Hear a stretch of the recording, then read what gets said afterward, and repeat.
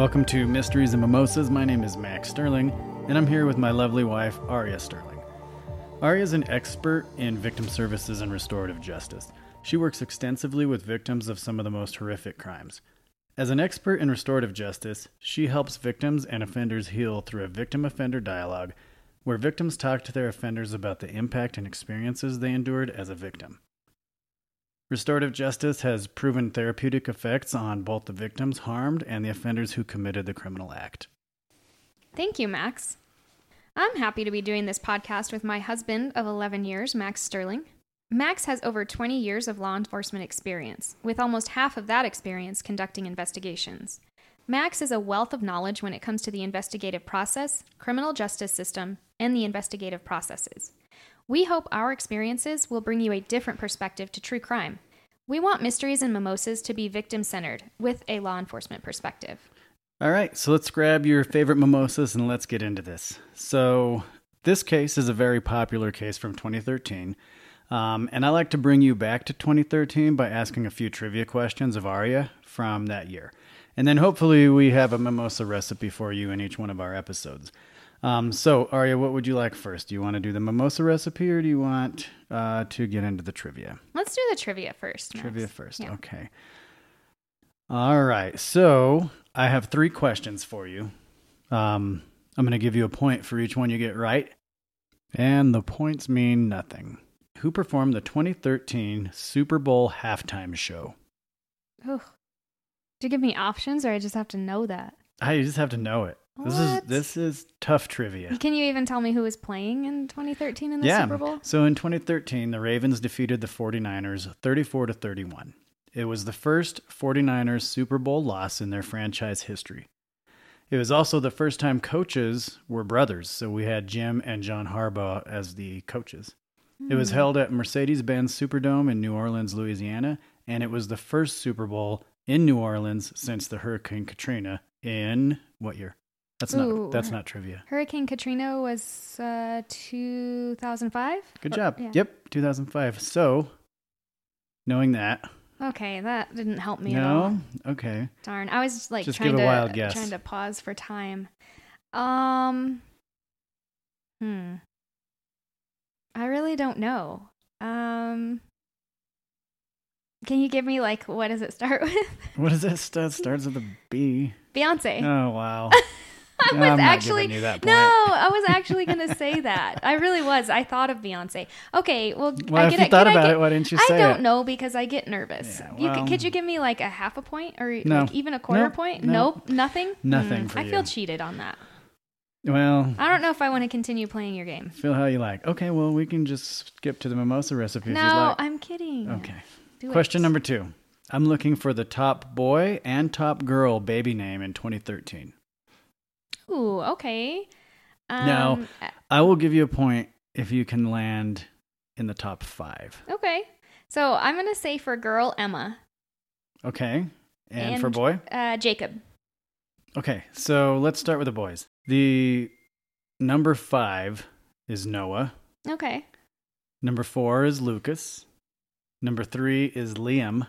Oh, I love Liam. That's a good name. Number 2 is Aiden. Hmm. How confident are you about, what'd you say? I said Jacob. Yeah, Well, it's not I guess Jacob. I'm not confident because you didn't even remember what I said. Number 1 was Jackson. Oh, still with a J. Do I get a quarter point for that? No, you don't get nothing. Okay. I tried. Number 5 for girl's name, and of course this is according to babycenter.com. Number 5 was Mia. Number 4 is Isabella. Number 3 is Olivia. Number 2 is Emma. Oh. Good job. Let's see. Wait, hold on. What was number 1 then? In 2013. It's not Lily. No, Sophia. Oh, Sophia. Yeah, that's right. All right, so I'm not doing well on You get a this. half a point. I really don't like to fail. No, I guess I can give you 1 point. Yeah, All right. yeah. Where are you half a point? I got in the top 5. That was your rule. Okay. All right. Next question. Next question. All right. Question number 3. Are you ready? I'm ready. This is my favorite trivia question, and I hope we can do this one as much as possible because you have this uncanny ability to recognize music. And so hopefully I'm not hyping you up too much, but here it goes. That's a lot of pressure. I know. I'm sorry. Oh, man. You're not doing too good today, so I'm my not. expectations are not very high. Well, thank you for saying that. Well, it's true. I mean, 1 point out of a possible 8. Okay. It's pretty good. All right. So, what was the year-end song according to the Billboard Top 100 in 2013?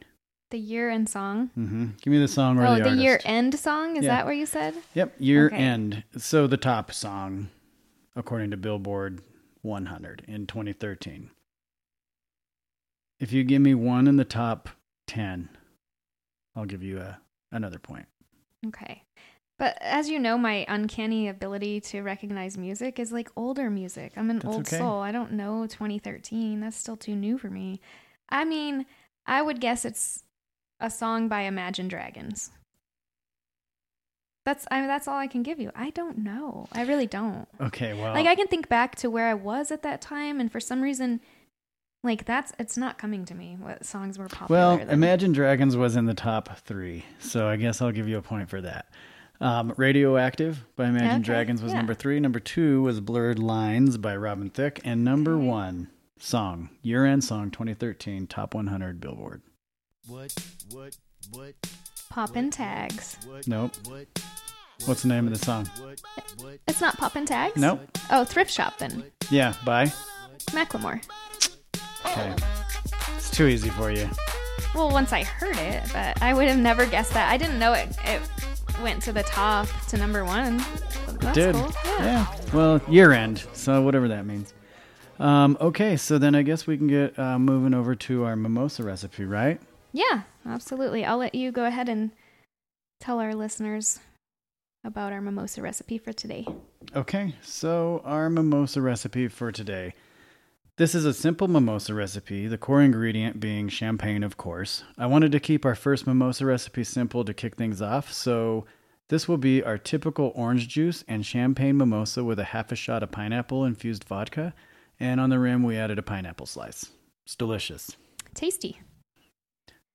Okay. All right. Okay, so I'll go ahead and get into our case today. Today we're going to be talking about Bryce Laspisa. So a lot of podcasts and web sleuths have covered Bryce's case, but we're going to get into some details that have been widely misrepresented. For years, we've talked about starting a podcast, and when we started putting everything into motion for this show, we initially wanted to set ourselves apart from all the other true crime podcasts by covering more of the lesser-known cases. But when you told me to listen to Bryce's case, I noticed a theme where several different shows cast a lot of blame on Bryce's parents, Mike and Karen Laspisa. For that very reason, I decided to reach out to Mike and Karen directly to set the record straight and to give them an opportunity to provide answers to some of the content that we've heard. We're not trying to disparage anyone else's show or make anyone look bad, but we want to set the record straight. We now understand it takes a lot of time and effort to put a true crime episode together. It can take hours of research and consume a lot of your free time. So the goal here is not to bash anyone for what they've done, but perhaps help people understand the impact they might have on survivors like Mike and Karen. Okay. Yeah. Well, what do we got? All right, so I'll get into it. So the only information that I was able to find while researching Bryce's case tells us Bryce is remembered as charming, charismatic, artistic, and friendly. So I know, Max, when you reached out to Mike and Karen, you asked them, which they prefer. Did they want to actually be recorded and answer questions, on the podcast, or did they prefer to write their answers and kind of email them back to us? Right, and they decided to let us kind of run with it after answering some questions by email. Yeah, so, and we really appreciate Mike and Karen for taking the time to do that for us.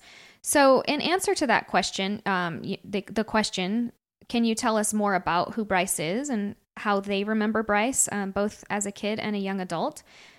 They told us that they remember Bryce as kind, outgoing, and friendly. His red hair and freckles. He loved amusement parks and roller coasters. He was a very good freehand artist and wanted to design the next Nike gym shoe. His favorite football team was the Dallas Cowboys, even though they're die-hard Chicago Bears fans. His favorite foods were steak and mashed potatoes. He played soccer and football, but chose baseball in his high school years. He was a team player and a strong athlete. They actually recently heard from a couple of boys who are now adults that played with him, and they remembered him as a great first base and center fielder, and he could really hit the ball. They loved going to all of Bryce's sporting events and rooting on the team. Bryce loved family get-togethers with his cousins, uncles, and aunts. Family gatherings included playing silly games at Christmas for prizes, and summer parties that always included many games of cornhole in the backyard. So that kind of gives you a little insight into who Bryce was. Yeah, just an all-around great American kid. Yeah, he sounds like a great person. So we'll kind of get into the days leading up to and surrounding Bryce's disappearance. So after spending the summer at home with his parents in Laguna Niguel, Bryce returned to Sierra College for his sophomore year. Monday, August 26th was Bryce's first day of classes. And Karen told us that she actually spoke with Bryce at 7 p.m. that night on that Monday after his first day of classes. She said the conversation was normal. Bryce talked about his classes and that he was actually going to see his girlfriend Kim on Thursday. So Kim and Bryce met during Bryce's freshman year of college. So they had been dating, since that first year. Mike and Karen said that Kim actually came for a visit to their home during that summer between their freshman and sophomore years of college. And they said that the two of them seemed to get along really well, and they had fun together. So he spoke to his mom and said he was going to go see Kim that Thursday. But right then, he was actually heading over to hang out with his friend Mark and Mark's girlfriend. Then at midnight, the plan was to go to the local GameStop to pick up the new Madden game. Bryce said they were planning to play the Madden game all night. So the next day, Tuesday, August 27th, Karen actually left Bryce a text message in the evening asking how his second day of classes went. Bryce didn't return his mom's text, which was unlike him. Karen said that he always replied, even if it was a bit late. So then that night, Tuesday night, according to Bryce's girlfriend Kim, Bryce was acting a bit strange and telling Kim that he was breaking up with her. Kim and Sean, who was Bryce's roommate, Sean Dixon, finally got Bryce to lay down in his bed. It was later found out by Karen on September 14th of 2013, so after all of this had taken place. Kim told Karen that Bryce had actually admitted to her Tuesday morning that he had snorted a Vyvanse pill that night before in order to stay up all night playing that Madden video game. He had supposedly gotten 5 to 10 of those pills from a friend of his. So then Tuesday night, he's acting strange. They finally get him to lay down. And Kim thought at that point maybe he had snorted more of that Vyvanse, but she wasn't sure. And then Kim and Bryce went to bed and they slept for 7 hours. So now we're into the next day, Wednesday, August 28th.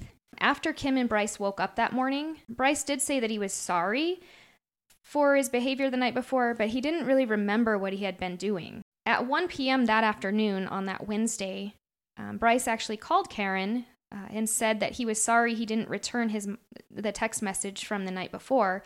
So Karen asked how the second day of school went, and they chatted briefly. Karen told him that she would call him later that week, but at no point did Karen think he was on any drugs. But again, that call was pretty brief. Okay. So then that night, we're at Wednesday still, at 9 p.m., Sean, who you'll remember was Bryce's roommate, called and told Karen and Mike Bryce's behavior had been strange since Tuesday. He said that Bryce had been taking a pill called Vyvanse, which they later found out that Vyvanse is similar to Adderall. Sean thought he took it Monday night to stay up playing video games, but he may have also taken it on Tuesday. And then later on, Karen did find out from Kim that Bryce admitted to snorting a pill Wednesday before heading up to her house in Chico. So at 5 p.m., Bryce drove from Roseville, which was where he had his apartment with Sean, up to Chico, where Kim lived, so to her house, and he arrived there at about 6:30 p.m. So he's hanging out there until 11:10 p.m. when Bryce spoke with Karen on the phone. He said he broke up with Kim and he wanted to drive back to his apartment in Roseville, but Kim was saying that Bryce didn't look good, and so she had his car keys and wouldn't give them back. So Karen spoke to Danielle, who was Kim's roommate, and asked her if she thought Bryce was okay to drive back to his apartment in Roseville. And Danielle said yes, he seemed fine. So then Karen told Bryce that her and Mike were worried about him, and that they had actually spoken with Sean, and Karen was actually planning to fly up to see him the next day. Bryce told his mom not to make an airline reservation until after he talked with her.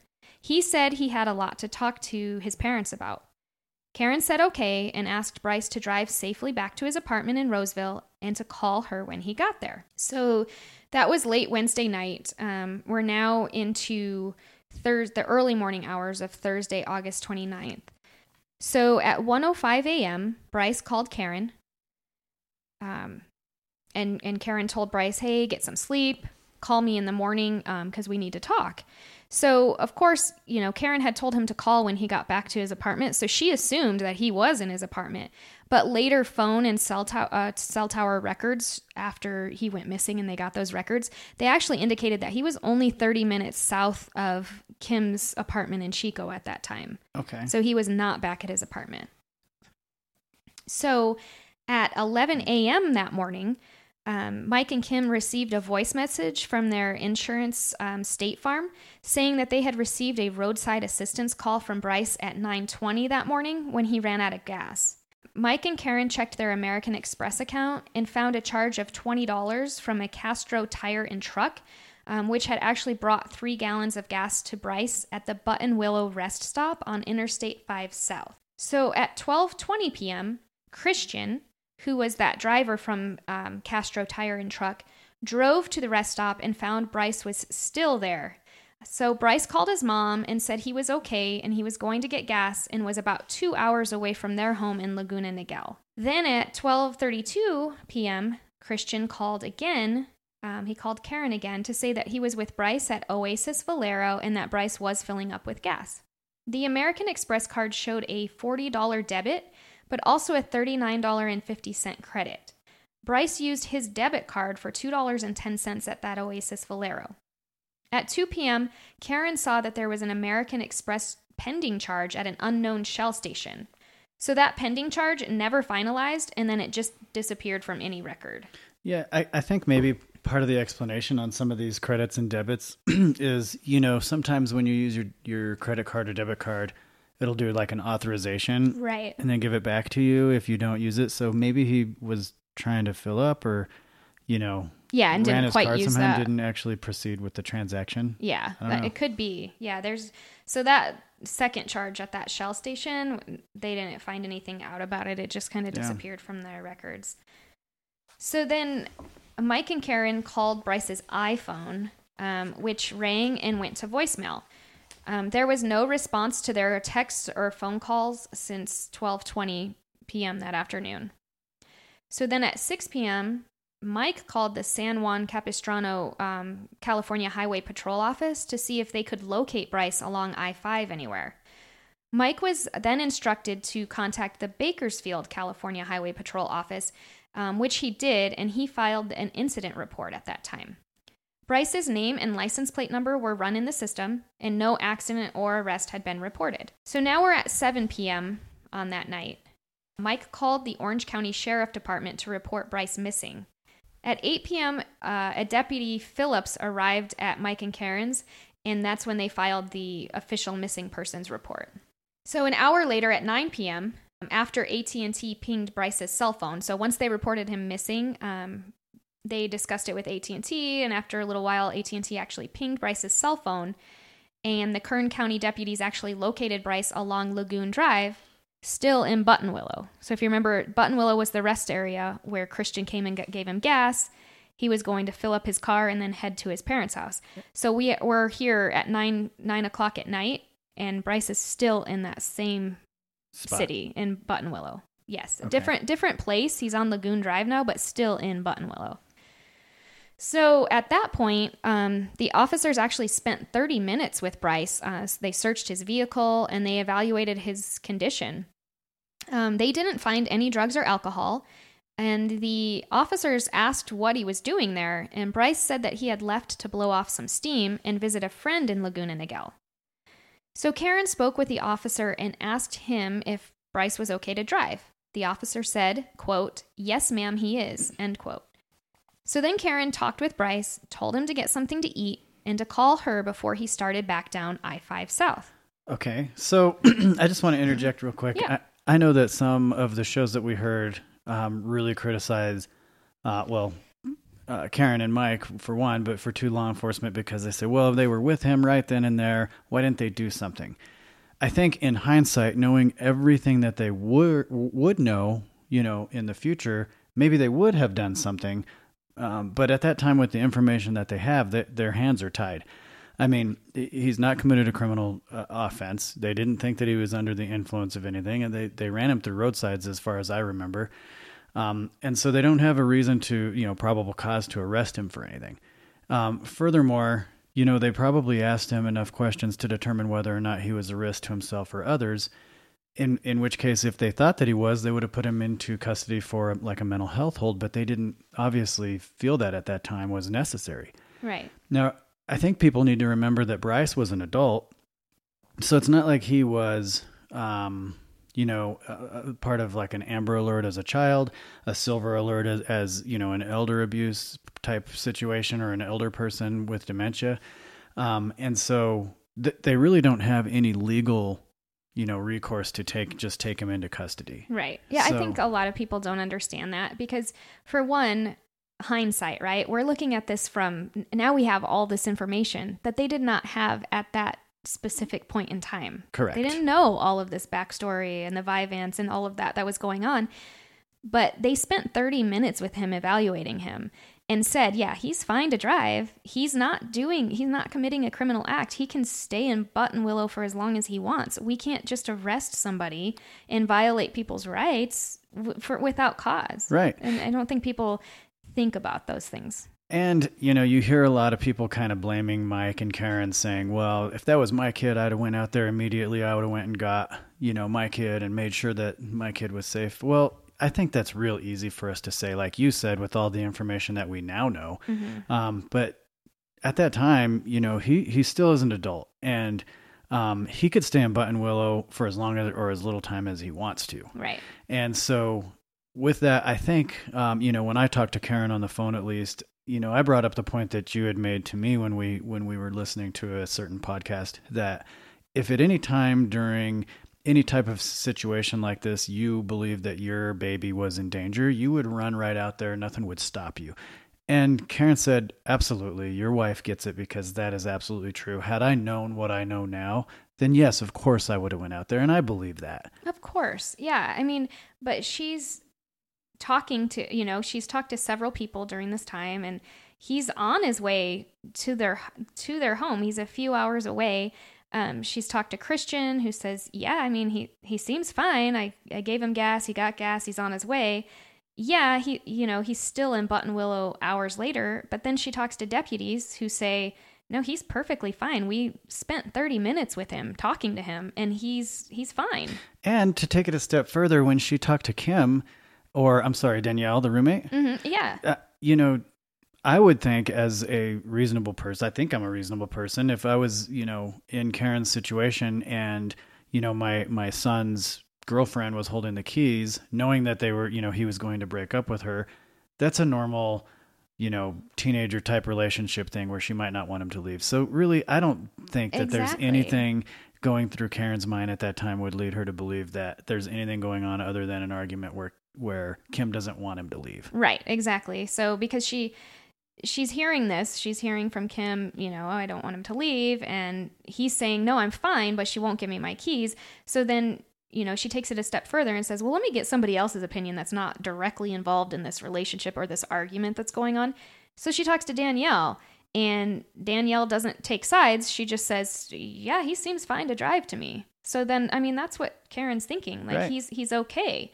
Yeah, they're a little bit worried about what's going on, because he said, hey, I have to talk to you about something, but doesn't really go into detail about what that is. So there's a little bit of worry in the back of their mind, but everybody they've spoken with says, yeah, he's fine to drive. He's fine to go. He's not saying he's going to harm himself or anyone else.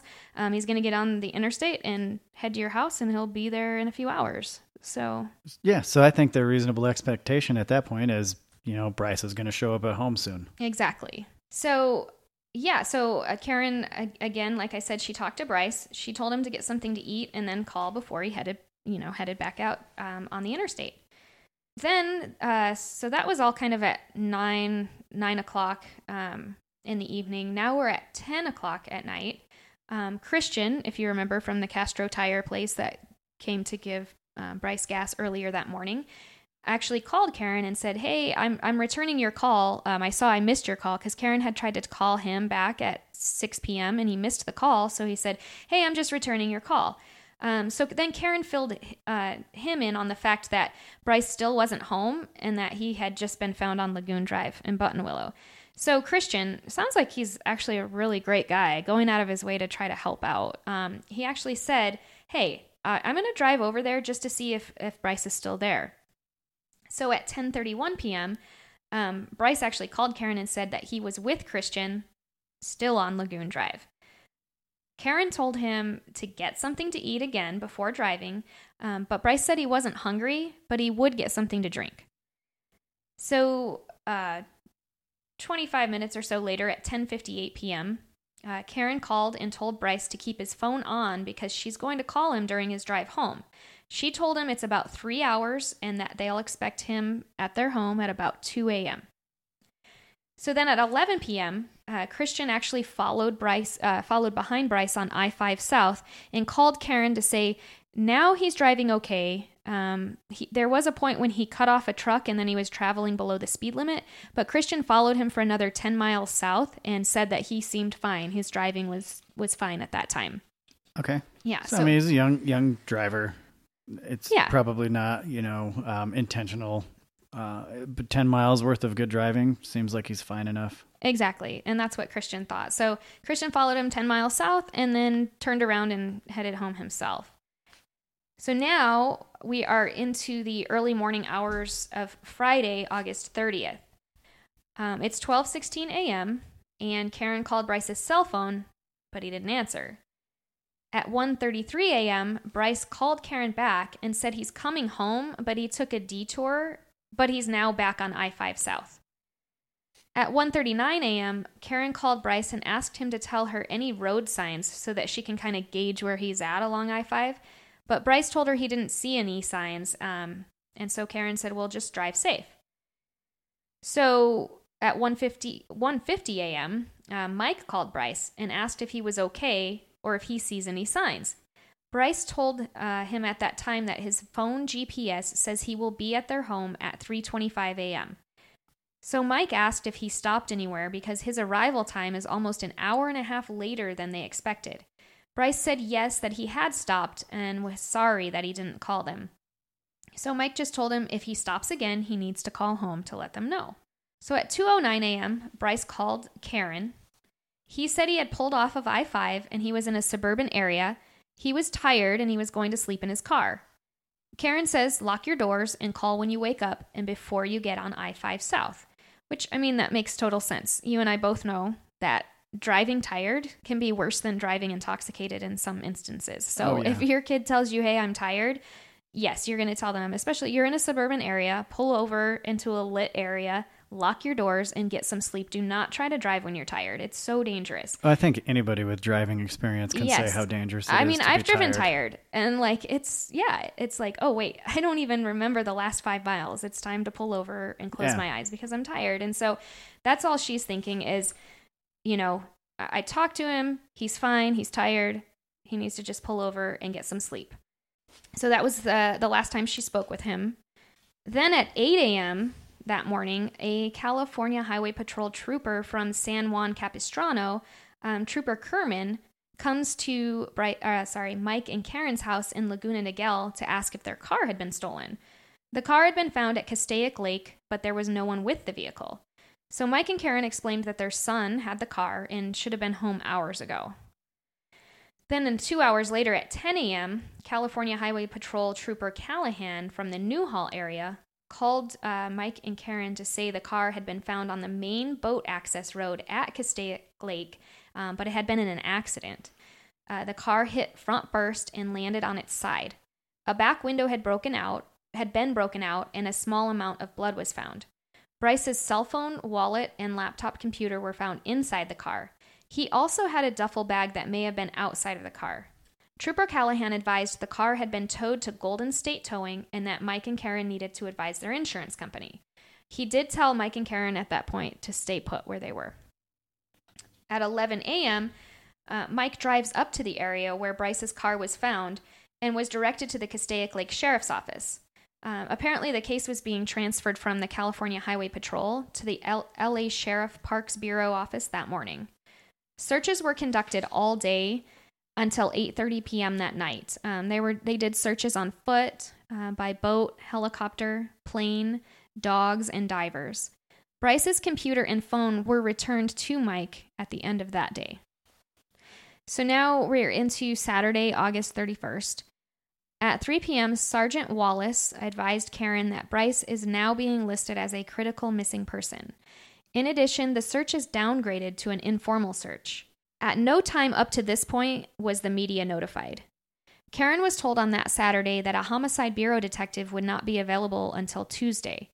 Mike contacted the Homicide Bureau, but was told again that there wouldn't be anybody available, and they never heard anything back from them until Tuesday. Detective Carnes issued the official missing person flyer and press release that afternoon. So I think I forgot to mention, so they had reported him missing, if you remember, when he was on his way home because they couldn't get a hold of him all afternoon. Yep.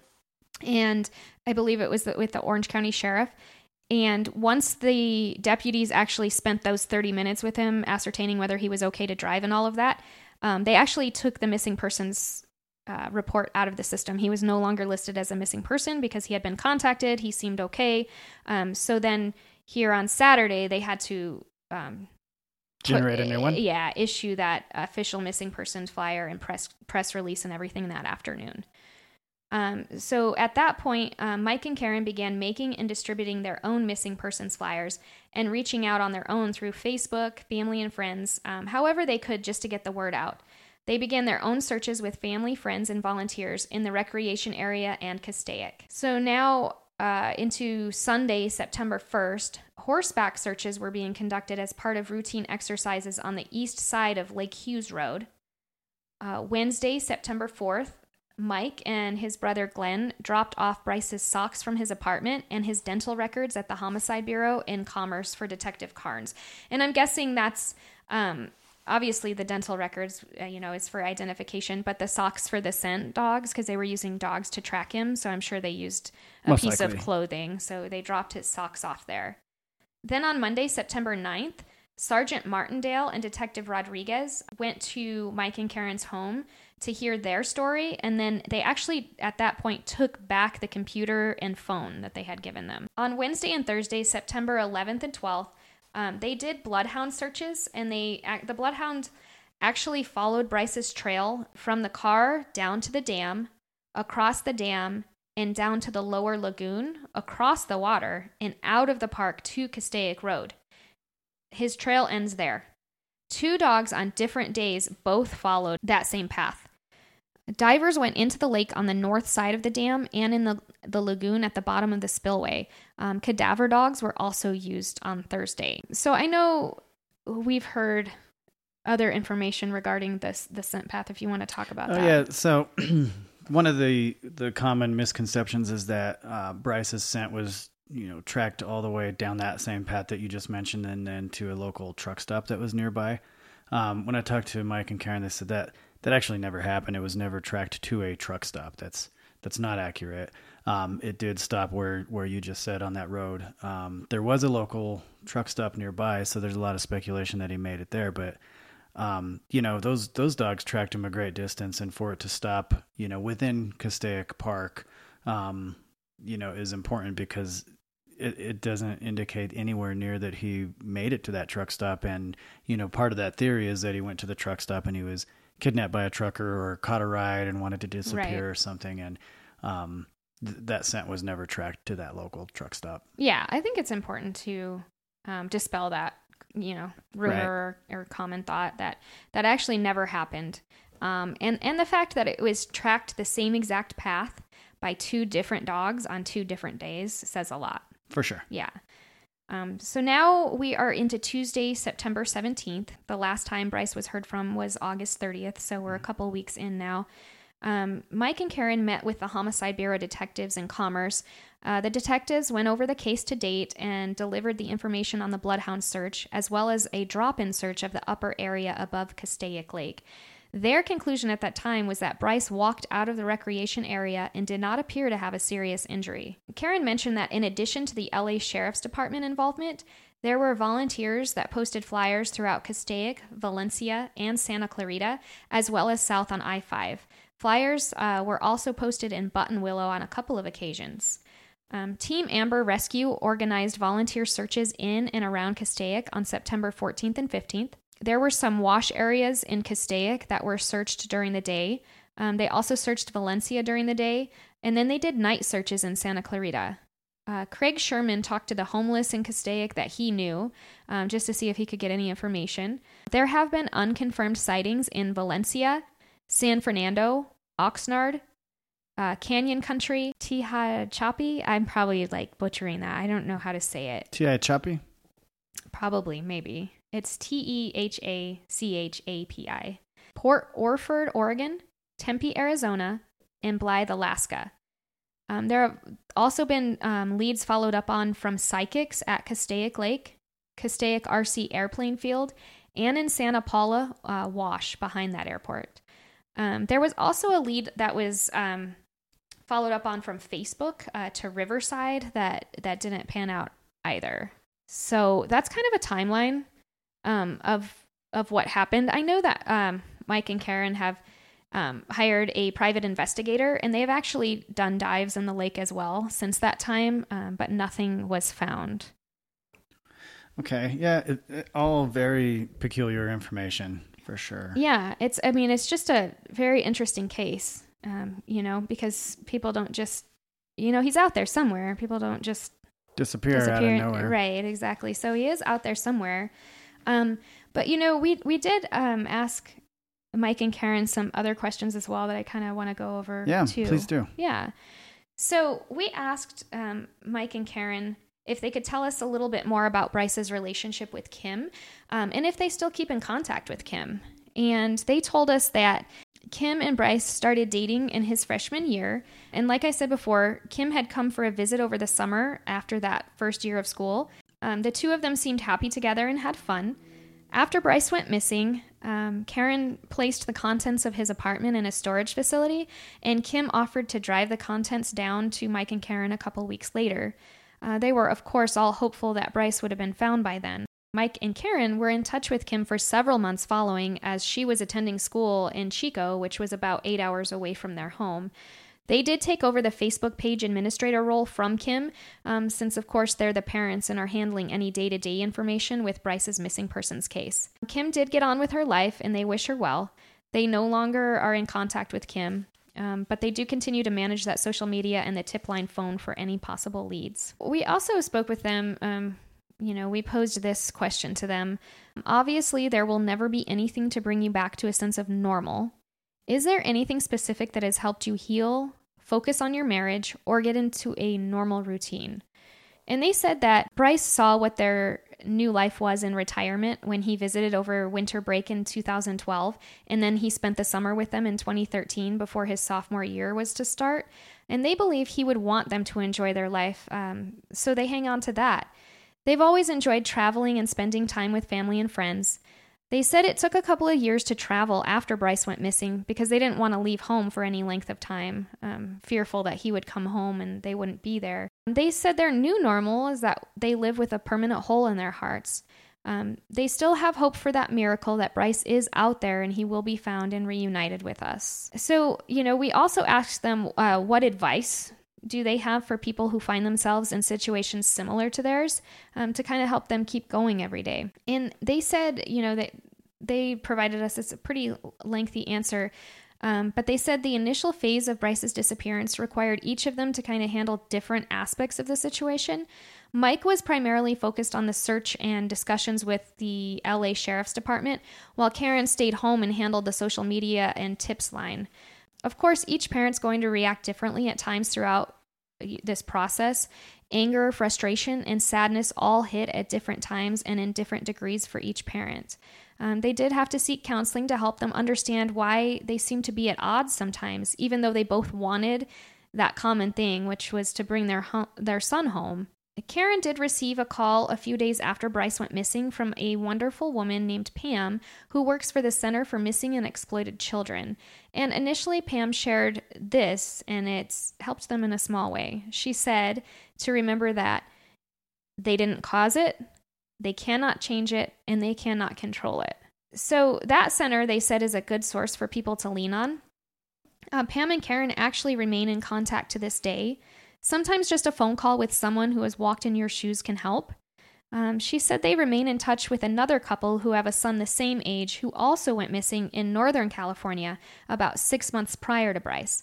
Mother to mother, they feel the same pain.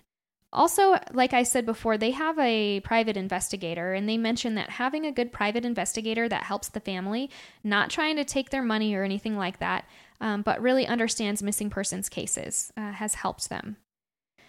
Of course, they said every scenario is different when a child goes missing, and every person is going to handle the day-to-day situations and stress differently, but for them, distraction helps. Even after 10 years, you never know when something is going to trigger a thought or memory and it hits you hard. So many emotions initially. They attempted to reach out to their church, but didn't really get the support they were looking for. But sometimes people do find strength in their faith. And of course, they said they have each other and many years of loving memories together with Bryce that they're thankful for. And they also have a great support system in their family and friends. And even Karen and Mike both mentioned that, when I sent the questions over and when I talked to them on the phone about this, even though both of their goals is to find answers on this, they both mentioned how difficult it was through the process of talking to me and emailing us, the answers and even just correcting some of the information that was out there. That was really difficult and brought up some painful memories. So I just want to give a huge thanks to both of them for even entertaining the idea to allow us to try to set that record straight and to provide accurate information instead of just whatever we find on the internet, right? Absolutely. Yeah. And I think that's what we sought to do when we started this podcast, was really put good, accurate information out there. And there's no better way to get that than actually speaking with the people who are directly involved and are going through this, right? Right. And I don't think that we mentioned it. Correct me if I'm wrong, but, one of the things that Karen thought was important to relay was also, one of the things in some of these podcasts they said, well, she really should have known something was wrong because he was giving away his Xbox and he gave away his, earrings. Well, he didn't give away the Xbox. He gave away a Madden game. He gave away earrings.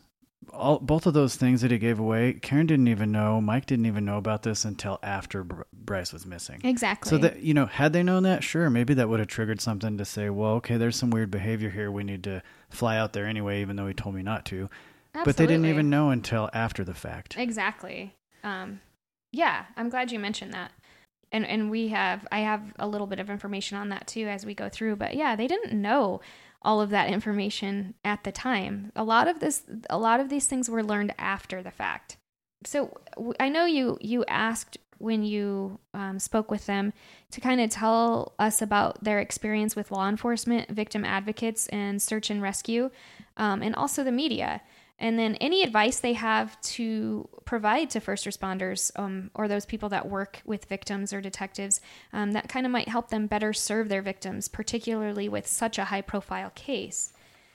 And they said, as with any complex situation, their experiences were not always pleasant. Some things could have been handled better, but overall they had good interactions with law enforcement, search and rescue teams, private investigators, and the different media representatives. Most were very respectful and only interested in finding our son. A few factors made the initial investigation more difficult. Bryce's car wound up on the access ramp for the Castaic Lake Recreation Park. The LA Sheriff's Department was just creating an office on those grounds when this happened. The California Highway Patrol originally responded to the accident report, but then the case was transferred to the new Lake LA Sheriff's Department office just before Mike arrived at around 11 a.m. on Friday the 30th. That office was not equipped to handle the phone or laptop forensics, so they gave them back to Mike at 8:30 that night when he left. Because it was the Labor Day weekend, it took 4 days to get out the missing person flyer, and then the case was not investigated by the LA Sheriff's Department Homicide in Commerce, the adult missing persons case handler, until 9 days after he went missing. The detectives then took back the phone and laptop and organized the bloodhound searches. Another factor was the extreme heat. This did prevent thermal imaging by helicopters and degraded trace evidence.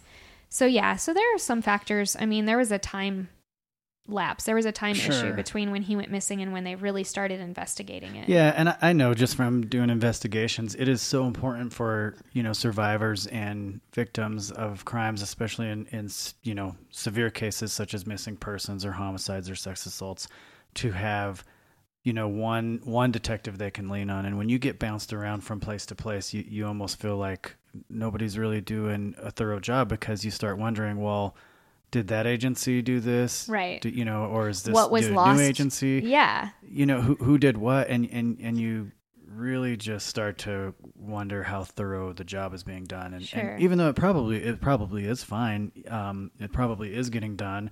There probably is communication, but maybe not so much with the victims in those cases where they feel as though they're not getting a good enough job done. Exactly. You start to wonder, well, what was missed going from this agency to this agency to this agent? Yeah, it does make things more difficult. And it is important to mention that it doesn't matter how solid of a criminal case that investigators have.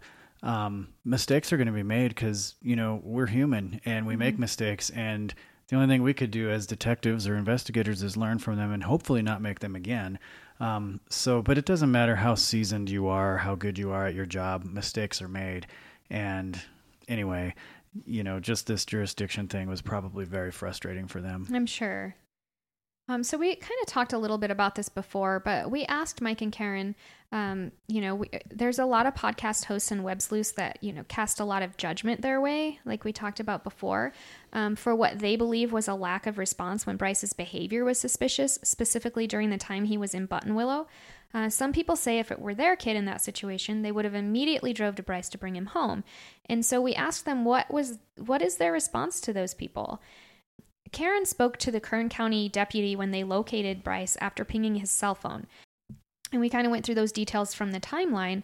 Bryce's location in Buttonwillow, which is 3 hours north of Laguna Niguel, where Mike and Karen lived, was not known until 9:30 p.m. on Thursday the 29th, when the Kern County deputies talked with him and searched his car. The deputies said he was fine and safe to drive. He told Karen that he was packing up the car and would stop to get a soft drink before heading south. An hour later, he was still there, but the tow truck driver talked to him and led him back to the I-5 South. Mike and Karen had a few conversations with him, but never knew his exact location at any time during his drive south from Buttonwillow. When he called at 2 a.m. to say he had to stop and rest, he didn't tell them where he was. When asked, he said he didn't notice the road signs at the exit and had stopped in a residential area. Karen told him to lock his doors, get some sleep, and call before getting on the I-5 South to drive home. So they had asked him where he was. They didn't know where he was to go get him. They didn't know. Right. They didn't know that he was still in Buttonwillow until they had filed the missing persons report and deputies actually found him there. They didn't know that he was still there an hour later until Christian went out and checked on him. They didn't know that he was there. And then he was driving south on the I-5. But they asked him multiple times, can you please tell me, any road signs? Where are you? And he told them every time, I don't know. I didn't pay attention, or I didn't see any road signs. And so I don't really know how you're going to pinpoint where he's at. They're not going to ping his cell phone. He's not considered a missing person anymore. So there's not any way to ping his exact location. I mean, they don't know. Well, they're going to head up from their house 3 hours south and go where? They don't know where he's highway, exactly. Home, they don't know where he's at. And so, So Karen also said that Bryce being 19 was a factor in how law enforcement handled that case. And we kind of touched on this too. He was too old for an Amber Alert and too young for a Silver Alert. He was considered an adult, and after their Kern County deputies talked with him, they canceled that missing persons report. His behavior didn't convince them that a mental health hold was necessary. Like I said, they spent 30 minutes with him ascertaining, if he was okay, and they determined that he was. And of course, you're going to trust that law enforcement officer whenever they tell you he's fine. They're that's what they do. That's, they're experts in that. So this is the other question that you kind of went into before about Bryce giving away his belongings. We didn't mention that in the timeline, but we asked, when did you find out that Bryce was giving away his belongings? And so Karen said, we didn't find out about Bryce giving Sean, his roommate, his Xbox game and diamond stud earrings until the weekend after he went missing. Sean never mentioned Bryce giving him anything. Kim is the one that told Karen about those items, so Karen asked her to please get them back from Sean, which she did, and then Karen did receive them back when she went up to empty Bryce's belongings from the apartment the weekend of September 14th. So in the days leading up to Bryce's disappearance, he had given Sean his Madden game and some diamond stud earrings that were a gift from Karen. But when Sean called and spoke with Mike and Karen and told them, hey, Bryce has been acting strange. I think he may be taking Vyvanse. He never mentioned him giving away his things. So nobody knew that until after Bryce was already missing. So I know a lot of people say, well, he's acting so strange and he's giving away all these personal belongings and, why didn't you do something? Well, they didn't even know. Like, what are they supposed to do? They had no idea. So I think that's very important to put that out there as well, because I think people don't realize that, or they, I guess, thought that Mike and Karen knew about that before they actually did. So we also asked Mike about the phenomenal outpouring of support that he received from everyone, which ranged from search and rescue efforts to donations. But they experienced quite a bit of backlash from people when that episode of Disappeared didn't air portions of Mike's interview. They didn't air the full thing. With television, things are edited. And so there was an interview conducted with Mike about the outpouring of support from the community, and not all of that was aired. In fact, I don't think any of it was aired. Yeah, so there's specifically the part where Mike expressed his gratitude for everyone's support. And so we asked him to tell us about the support they received and that if there's anything that he would like to share about that experience. And Mike said, the support provided by those who lived in and around Castaic was outstanding. It is not an easy area to search. However, area residents came out to search on foot in extremely hot weather and rough terrain. The Castaic Starbucks became a mini command center for volunteers. Food and water were provided by local establishments. Mike had a window broken out of his car by vandals, actually, while searching off of Lake Hughes Road, and the local auto shop came out and replaced it free of charge. Team Amber and Class Kids groups did organized foot searches of the Castaic recreation area and surrounding communities. Family and friend support never wavered. Mike's friend Bob drove 2 to 3 hours each way every day to help Mike search in the Castaic area during the first couple of weeks. Karen's brother Glenn came from Florida on day 5 to assist Mike with the search and did most of the driving. He and his wife stayed for several weeks helping. Karen's brother Brian helped with the social media aspects, the Find Bryce Laspisa Facebook page, and vigils and billboards. Their private investigator, Denise Savastano, has helped them manage the tip line and continues to follow up on the leads and potential sightings. She also helped with that sonar boat search that I talked about. I'm sorry, I said it was a dive, but it was actually a sonar boat search of the lake back in 2015 when the Castaic Lake water levels were really low. Their private investigator helped organize that, so they did the sonar search of the area but didn't find anything. So kind of to close things out, when we reached out to Mike and Karen, they said they were very clear that they didn't want this interview to be about them. They want it to be about Bryce. So we said, whether it's been discussed before or not, is there anything you want to add that might help bring answers? And this is what they said. They said, the reality is that we probably will never know what really happened. The most likely scenario is that he had some kind of psychotic break caused by the use of Vyvanse, possibly while consuming alcohol on Monday night. This most likely caused his erratic behavior starting Tuesday night, but escalating on Wednesday. The questions that remain unanswered are whether he tried to commit suicide, had an elaborate plan to run away, had amnesia or confusion after the crash and hitched a ride to somewhere, or he was the victim of foul play. No evidence was found to suggest foul play.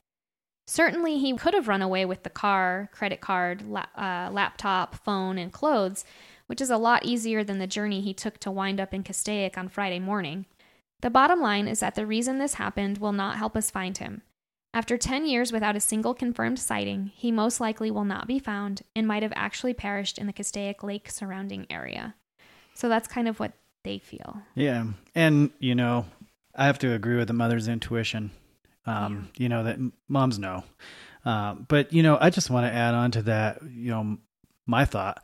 And when I was talking to Karen and Mike, they shared a lot of stuff that they don't want us to share publicly, but they did share some stuff that Bryce made for them. And Bryce was such a good son. He was always making them birthday cards and telling them, he loves them and everything. So he was a sweet kid. Yeah. And I just don't think for a minute that Bryce had an elaborate plan to just disappear and not go see his parents off or not tell them. And I think that if he was suicidal, I think he would have reached out to his parents because he had such a very close relationship to them, that I just feel like he probably, they would have known. They would have seen the warning signs, they would have known, and he would have reached out to them. Mm-hmm. That's what I think. So, I agree with Karen in her description of how she feels, because like I said, she's mom and she knows best. Exactly. And who knows? Everybody has different reactions to medication, right? This is Vyvanse, similar to Adderall, something that he wasn't normally taking or hadn't taken, and had just recently, it sounds like, started using to kind of stay up to play these video games, and, didn't realize the effects that could have, especially if it's mixed with alcohol. So none of us really know what that could have done. It could have created a psychotic break. That's very plausible. So we just don't know. Right. And so if you have any information about this case and you want to share that, there is a Facebook page that's called Find Bryce Laspisa on Facebook. And then they have an email account that you can email your tips to, findbrycelaspisa@gmail.com. And also the reward poster lists the phone number 949-292-4400.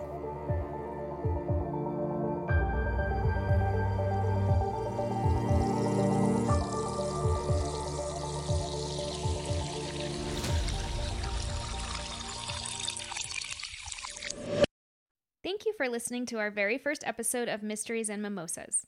I encourage each of you to head on over to our website at mysteriesandmimosas.net. There you'll find information on each of our episodes, to include source material and photos. That's right. And if you are interested, take a look at our Instagram page. It's at Mysteries and Mimosas Podcast. And there you'll see the awesome glasses that we drink our mimosas out of in every episode, made by Dragon Glassware. Super sexy glasses. I love them. They have an entire collection that you can go check out at dragonglassware.com. And if you enter the promo code found on our website, they'll give you 10% off your entire order.